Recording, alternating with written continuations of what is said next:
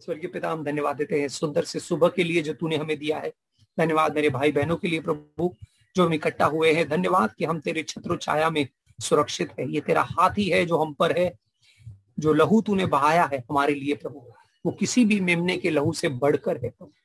तू परमेश्वर का मेमना है जो हमारे लिए, जो इस जगत के पाप के लिए मारा गया। धन्यवाद प्रभु कि तेरे लहू में छुटकारा है, आशीष है, चंगाई है, भलाई है। धन्यवाद प्रभु, तेरे लहू का वास्ता लेकर हम अपने परिवार और घरों में उसे याद करते हैं, लगाते हैं विश्वास से प्रभु, जानते हुए कि तू जहां है वहां कोई बीमारी, कोई महामारी आ नहीं सकती। Thank you Jesus. प्रभु, इस वचन को तेरे हाथों में सौंपते और मांगते हैं कि तुमसे बातें कर, ताकि तेरे वचन की सच्चाई और गहराई हमारे दिलों में जाए और उसके अनुसार हम अपना जीवन व्यतीत करें। ये प्रार्थना हम यीशु मसीह के नाम में करते हैं, आमेन आमेन हालेलुया। तो जो टूटने के ऊपर जो ब्रेक सीरीज है, जो हमारे साथ ज्वाइन किए हैं पिछले कुछ रविवारों से, आप जानते हैं हमने शास्त्र से अलग अलग कहानियों को देखा है और अलग अलग टूटने की कहानियों के ऊपर गौर किया है, कुछ पुराने करार से, कुछ नए करार से। पिछला रविवार जब ईस्टर था तो हमने देखा कि कैसे जब मनुष्य ने पाप किया तो उसका रिश्ता परमेश्वर के साथ टूट गया, जिसे जोड़ने के लिए यीशु को आना पड़ा। और यीशु ने क्रूस पर अपने शरीर को तोड़ा और लहू को बहाया। और क्योंकि यीशु ने अपने शरीर को तोड़ा है, जिसने यीशु पर विश्वास किया है, उसका रिश्ता परमेश्वर के साथ जुड़ गया है। Hallelujah amen.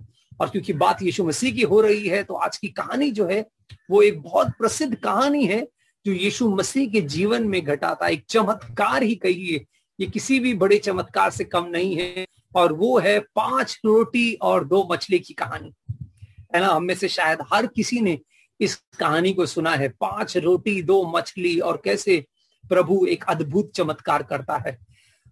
इस कहानी का जिक्र जो है ये चारों सुसमाचारों में, मती में है, मरकुस में है, लूका में है, योहन्ना में है।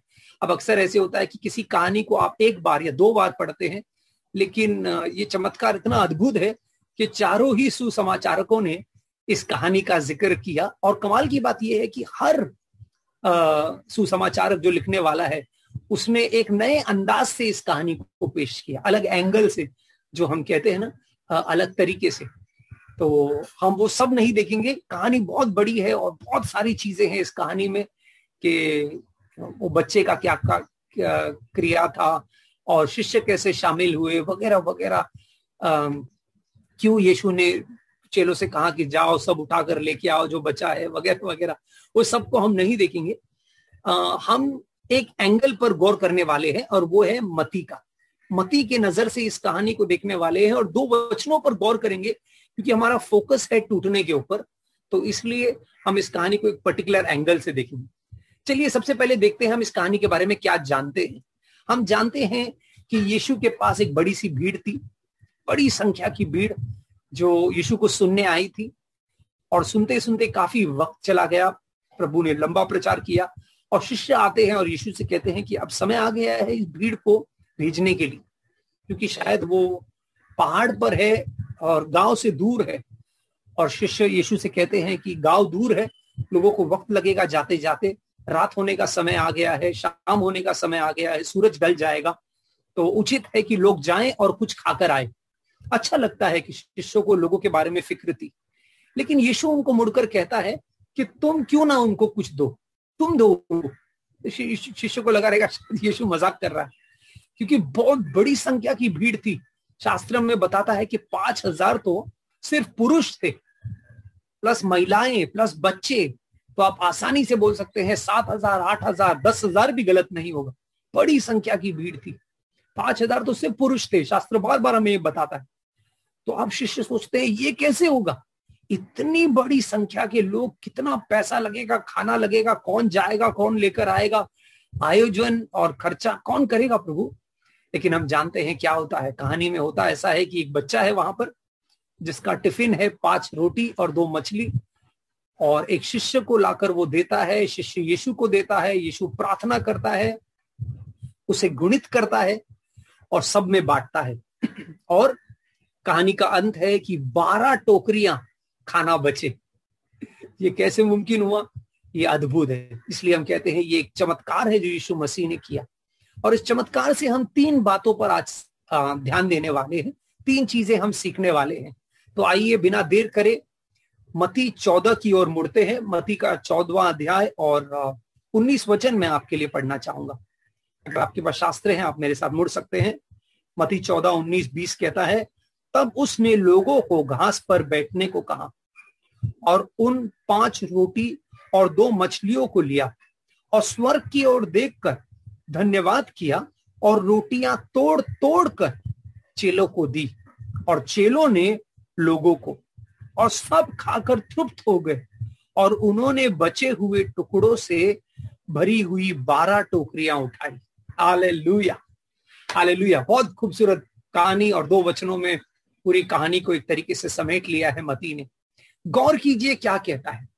अंग्रेजी में कहता है ही ब्लेस्ड एंड ब्रोक।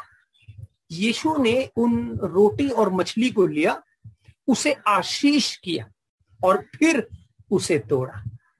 तो मेरा पहला पॉइंट ये है कि ब्लेस्ड एंड ब्रोकन।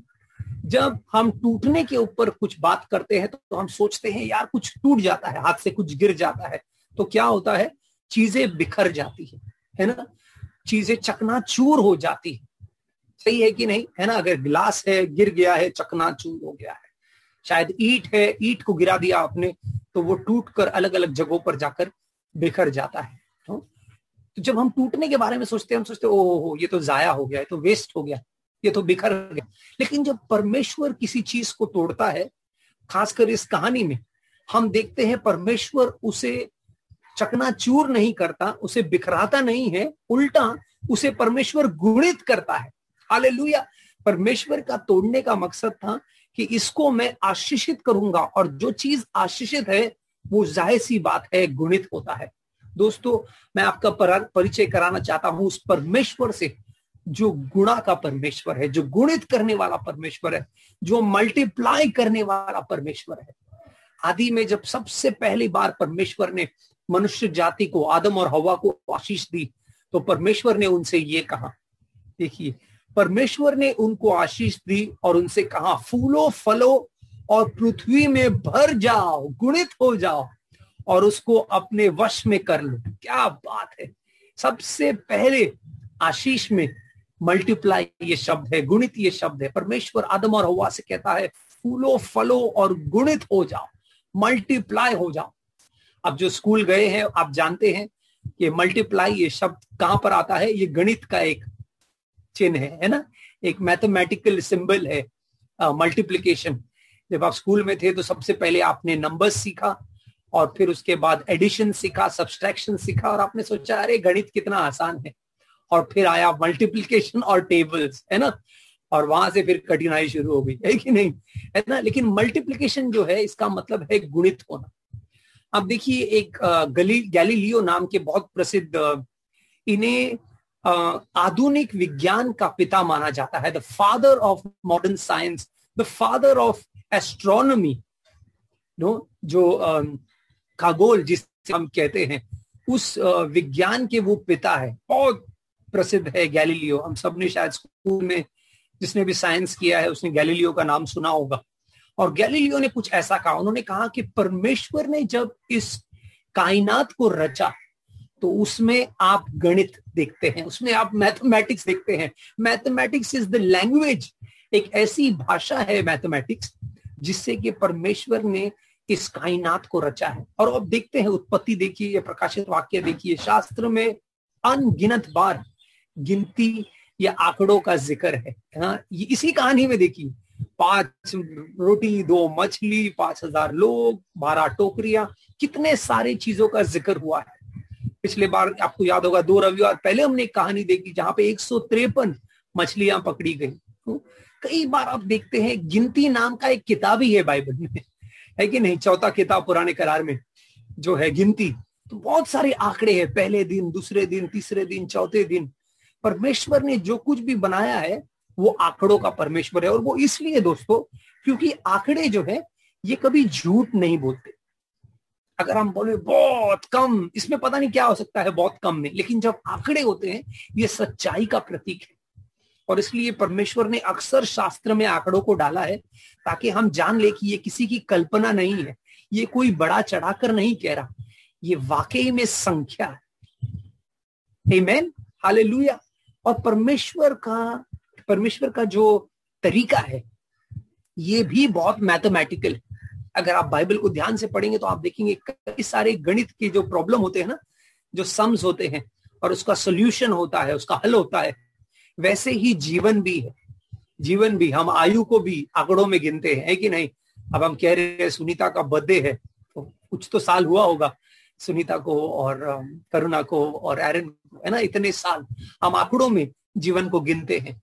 वैसे ही परमेश्वर के कुछ तरीके हैं और सम है जो परमेश्वर के प्रिंसिपल्स के हिसाब से, सिद्धांतों के हिसाब से चलता है।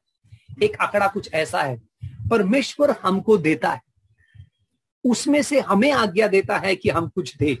इसका मतलब सब्सट्रैक्शन हुआ, भागाकार हुआ, है ना। तो परमेश्वर ने दिया, फर्ज कीजिए एक सम लेते हैं 100, ठीक है, 100 दिया।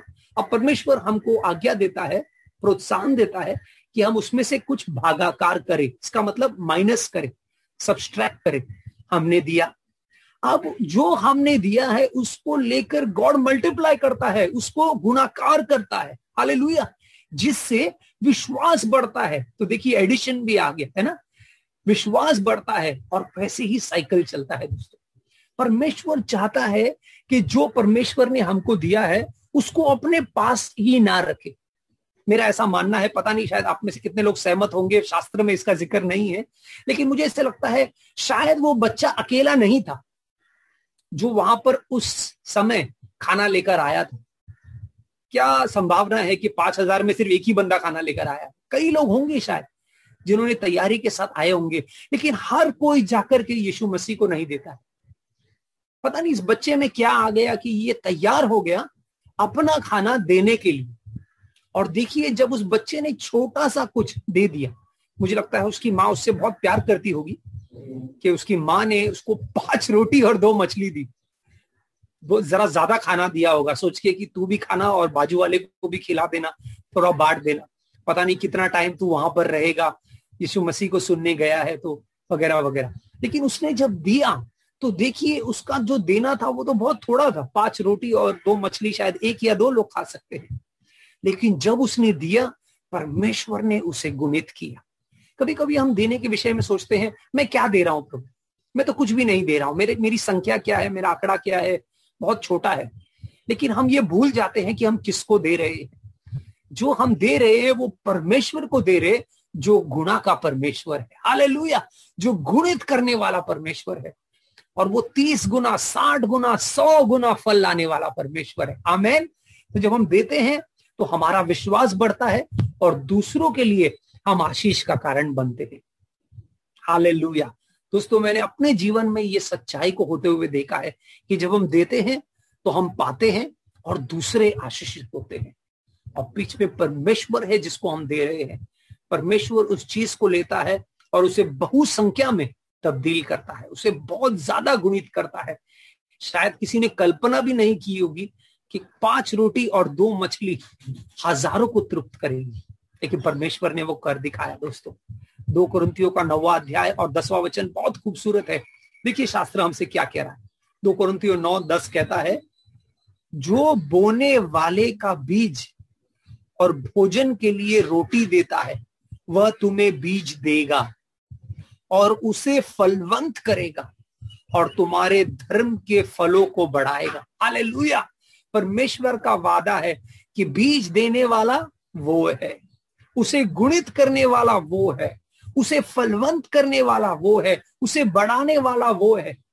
अगर आप स्क्रीन पर देख रहे हैं तो वर्ड्स है सप्लाई, मल्टीप्लाई, इंक्रीज, फ्रूट, ये सब परमेश्वर करता है। लेकिन एक चीज हमको करना है, एक की है इसमें, एक सीक्रेट है। The one you have sown, हमें बोना है। इसलिए ये हिंदी में तो और खूबसूरत है, शुरुआत ही बोने से होती है।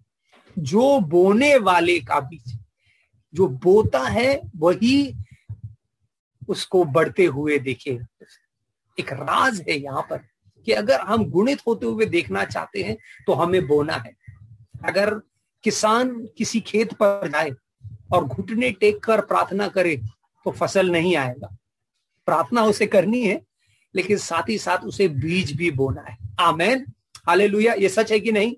उसे बोना है और फिर वो प्रार्थना करे तो बहुत गुना फल आएगा। सही जमीन जरूरत है, बीज की जरूरत है और बोने की जरूरत है। जब हम सही जमीन पे बीज बोते हैं और उसकी देखभाल करते हैं तब परमेश्वर उसे गुणित करता है। एक बहुत खूबसूरत कहावत मैंने पढ़ी, अंग्रेजी में है, giving is not a debt you owe, it's a seed you sow. इसका मतलब है कि जब हम देते हैं तो ये बोझ नहीं है, ये बीज है। Hallelujah, amen. कभी कभी लोग इसलिए देते हैं क्योंकि अरे यार अब क्या करूं, देना पड़ेगा। अब पिछले रविवार को ही हमने सुना कि यीशु हमारे लिए मारा गया और लहू बहाया, तो अब देना पड़ेगा। हर बार ये लोग जिक्र करते हैं, अनाउंसमेंट में बताते हैं, तो देना तो पड़ेगा, देना पड़ेगा। नहीं, देना पड़ेगा नहीं, देना चाहता हूं। हालेलुया, ये बोझ नहीं है, ये बीज है। हमें अपने नजरिए को बदलना है। अगर हम बोझ समझ के देंगे तो पौलुस कहता है इससे परमेश्वर प्रसन्न नहीं होता। Do not give out of compulsion, बोझ से मत दो, चीयरफुली दो, मुस्कुराते हुए दो, इस बात को जानते हुए दो कि हम जब दे रहे हैं तो वो एक बीज है जो हम बो रहे हैं। Amen, hallelujah. कोई अगर आपके आसपास बैठा है तो उनसे कहिए बोझ नहीं, बीज है देना। बोलिए, देना कोई बोझ नहीं, देना एक बीज है।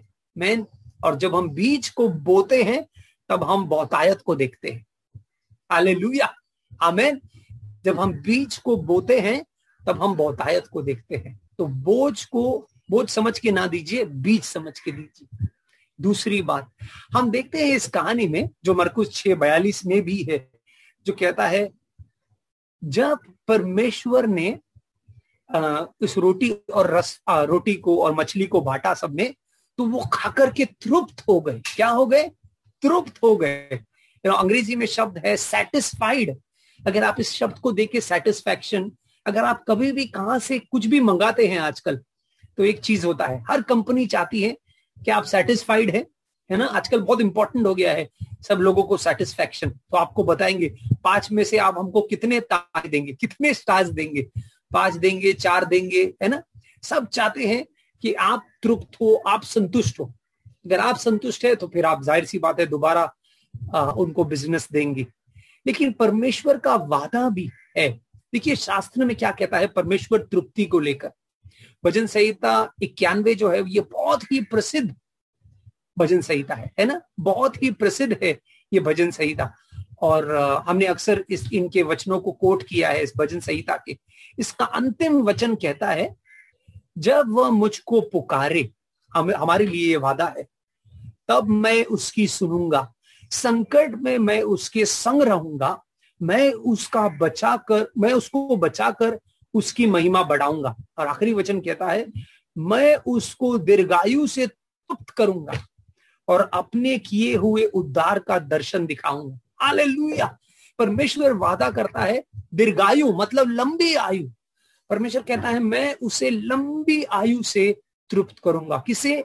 जो नजरें मेरी ओर लगाता है, जो मुझे पुकारता है, उसको मैं हर मुश्किल से और महामारी से बचाऊंगा और मैं उसको तृप्त करूंगा। परमेश्वर का वादा है दोस्तों। परमेश्वर चाहता है कि वो हमें तृप्त करे। मैं हैरान होता हूं ये सोचकर कि कितने सारे लोग होंगे वहां पर जो भूखे होंगे, लेकिन शास्त्र कहता है सारों को यीशु मसीह ने तृप्त किया। हालेलुया। 1 या 2 तृप्त होकर नहीं गए, जितने थे वहां पर, जितने हजारों की संख्या थे, सबके सब पेट भर के खाए। इतना खाए कि बच गया, इतना खाए कि बच गया। तो आप सोच सकते हैं आप लोगों ने कहा होगा बस प्रभु बस और नहीं जाएगा, है ना। जब जाते हैं हमारे देश में ये लोगों को अच्छा लगता है ना, और खाओ, थोड़ा और, अरे अभी तो आपने 6 ही रोटी ली, ऐसा थोड़ी होता है, थोड़ा और खाओ। और इतना खिलाते हैं कि फिर जगह से हिला नहीं जाता। और फिर उसके बाद बोलते हैं चलिए आप फिर मिठाई खाते हैं। अरे मिठाई भी है, हाँ मिठाई तो है, मिठाई तो होना चाहिए ना। वैसे है ना, हम एक दूसरे के घर में जब जाते हैं तो हमारे हिंदुस्तान में ये बहुत अच्छी परंपरा है, कल्चर है कि हम चाहते हैं मेहमान जब तक खाएगा नहीं पेट भर के तब तक हम संतुष्ट नहीं होते, है ना। जब वो खा करके तृप्त हो जाते हैं तब हमें खुशी मिलती है। देखिए दोस्तों शास्त्र क्या कहता है तृप्ति के ऊपर। नीति वचन 13वां अध्याय और 4वां वचन कहता है,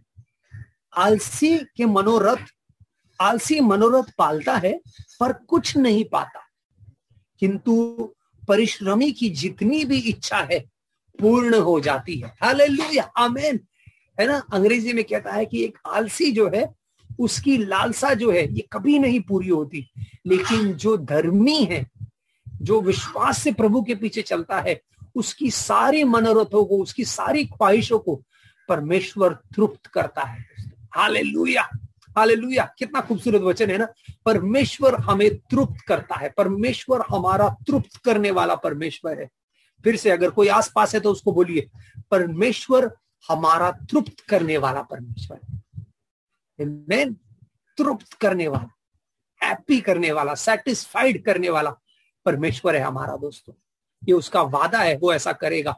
बड़ी सी भीड़ से मती 5वें अध्याय 6ठे वचन में, जिसे हम कहते हैं पहाड़ी उपदेश, वहां पर यीशु मसीह अब सुनने वालों से कहते हैं, धन्य है वे जो नीति के प्रीति में भूखे और प्यासे रहते हैं, क्योंकि परमेश्वर उन्हें संतोष देगा, तृप्ति देगा। क्या बात है, परमेश्वर उन्हें क्या करेगा?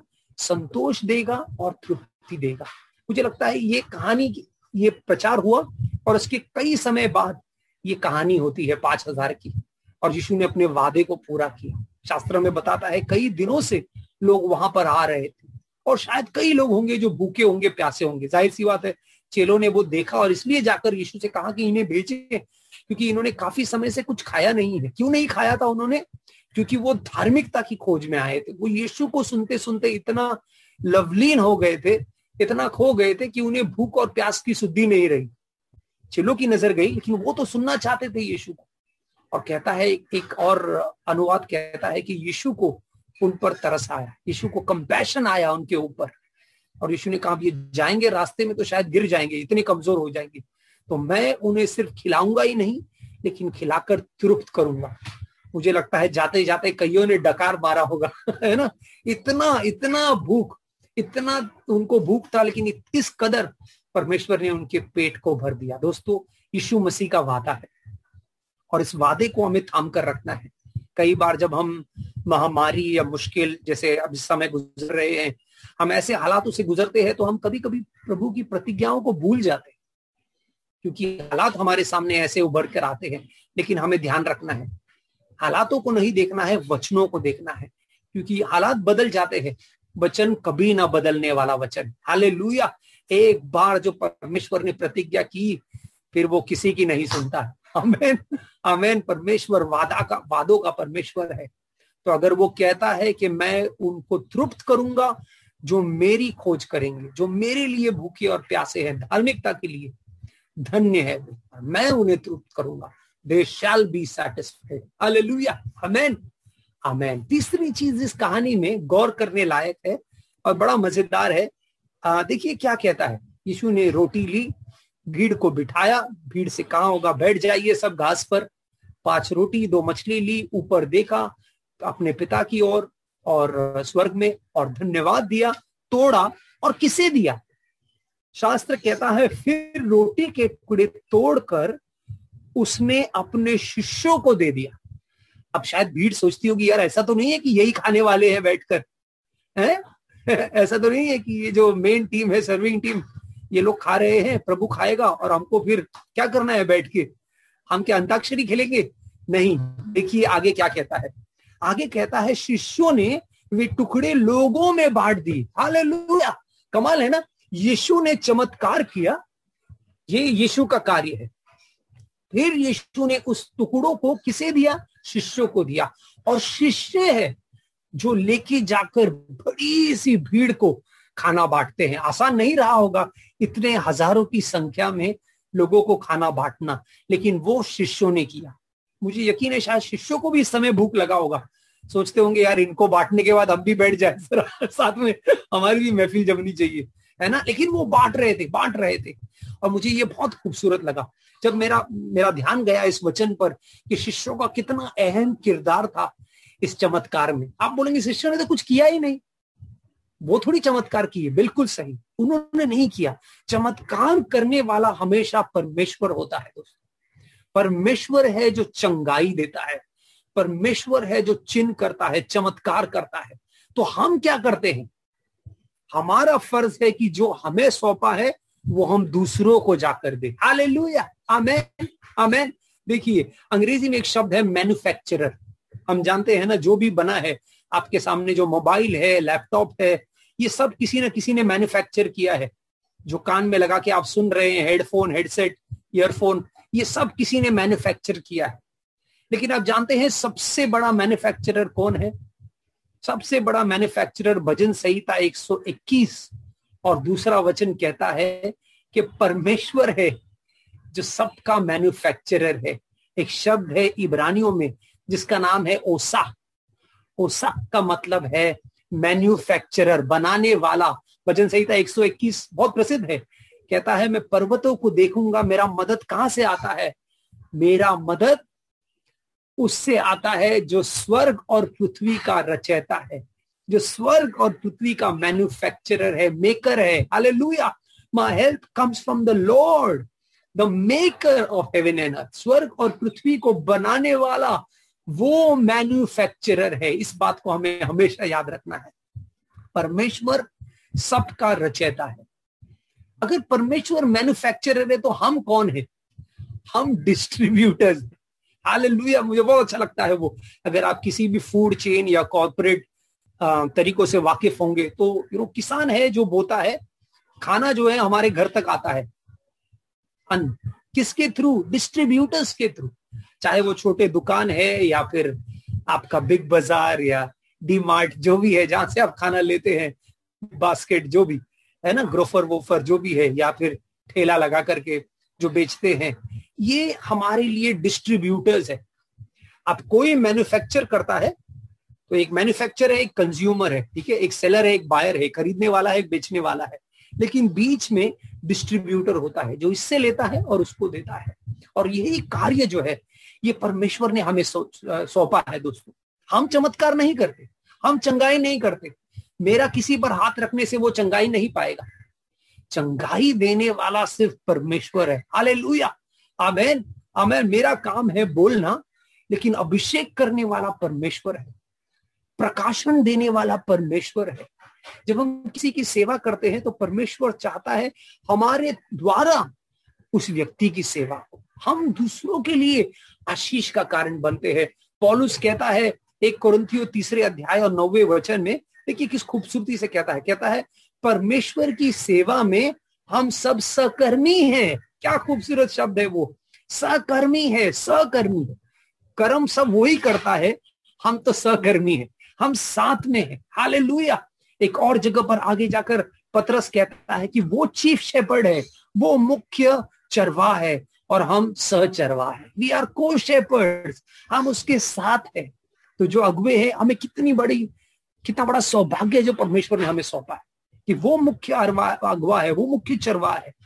लेकिन हमारा इस्तेमाल परमेश्वर करता है ताकि हम यीशु के साथ होकर, सहकर्मी होकर, यीशु के लिए, यीशु को एक तरीके से हम मदद कर रहे हैं। उसे जरूरत नहीं है हमारी मदद की, लेकिन ये हमारा सौभाग्य है दोस्तों कि उसने हमें शामिल किया है। Hallelujah, amen.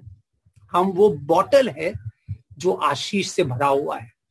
लेकिन अक्सर हम चाहते हैं कि हम ऐसे बर्तन हो जिसमें सिर्फ जाए, बाहर ना आए।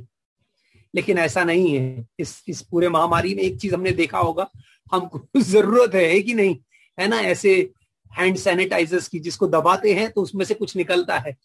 परमेश्वर चाहता है हमको भी ऐसे बनाना।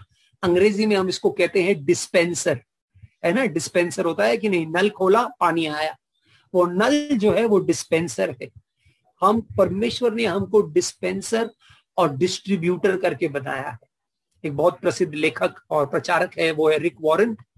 उन्होंने एक बहुत खूबसूरत बात कही। उन्होंने कहा, परमेश्वर के अनुग्रह के बाग में टूटा हुआ पेड़ भी फल लाता है। Hallelujah, amen. क्या खूबसूरत बात है ना। परमेश्वर के अनुग्रह के बाग में एक टूटा हुआ पेड़ भी फलवंत होता है, फल लाता है। दोस्तों, परमेश्वर हमारा इस्तेमाल करना चाहता है, आमेन। जैसे शिष्यों का किया, परमेश्वर ने वो किया जो सिर्फ परमेश्वर कर सकता है। यीशु मसीह ने वो किया जो सिर्फ यीशु मसीह कर सकता है। 5 रोटी और 2 मछली को इतना बनाए कि 5,000 लोग खाए, ये किसी मनुष्य के बस का बात नहीं है। ये सिर्फ यीशु कर सकता है, ये सिर्फ परमेश्वर कर सकता है। यीशु ऊपर देखा, पिता को धन्यवाद दिया और डॉट अप अप अप शुरू गुणित। लेकिन बांटेगा कौन? बांटेंगे हम, है ना। हालेलुया। वो चमत्कार करने वाला है, हम उस चमत्कार को बांटने वाले हैं। Amen, hallelujah, amen. वो आशीष देने वाला है, हम आशीष को बांटने वाले हैं। वो चंगाई करने वाला है, हम चंगाई को बांटने वाले हैं। हमारा काम हमें करना है, सुसमाचार हमें फैलाना है, किसी के लिए जाकर प्रार्थना हमें करना है। हमें वो करना है जिसकी जिम्मेदारी हमें सौंपी गई है, और परमेश्वर वो करेगा जो सिर्फ वही कर सकता है। हालेलुया। ये तालमेल होना बहुत जरूरी है अगर हम परमेश्वर के राज्य को हमारे बीच में बढ़ता हुआ देखना चाहते हैं। आमीन।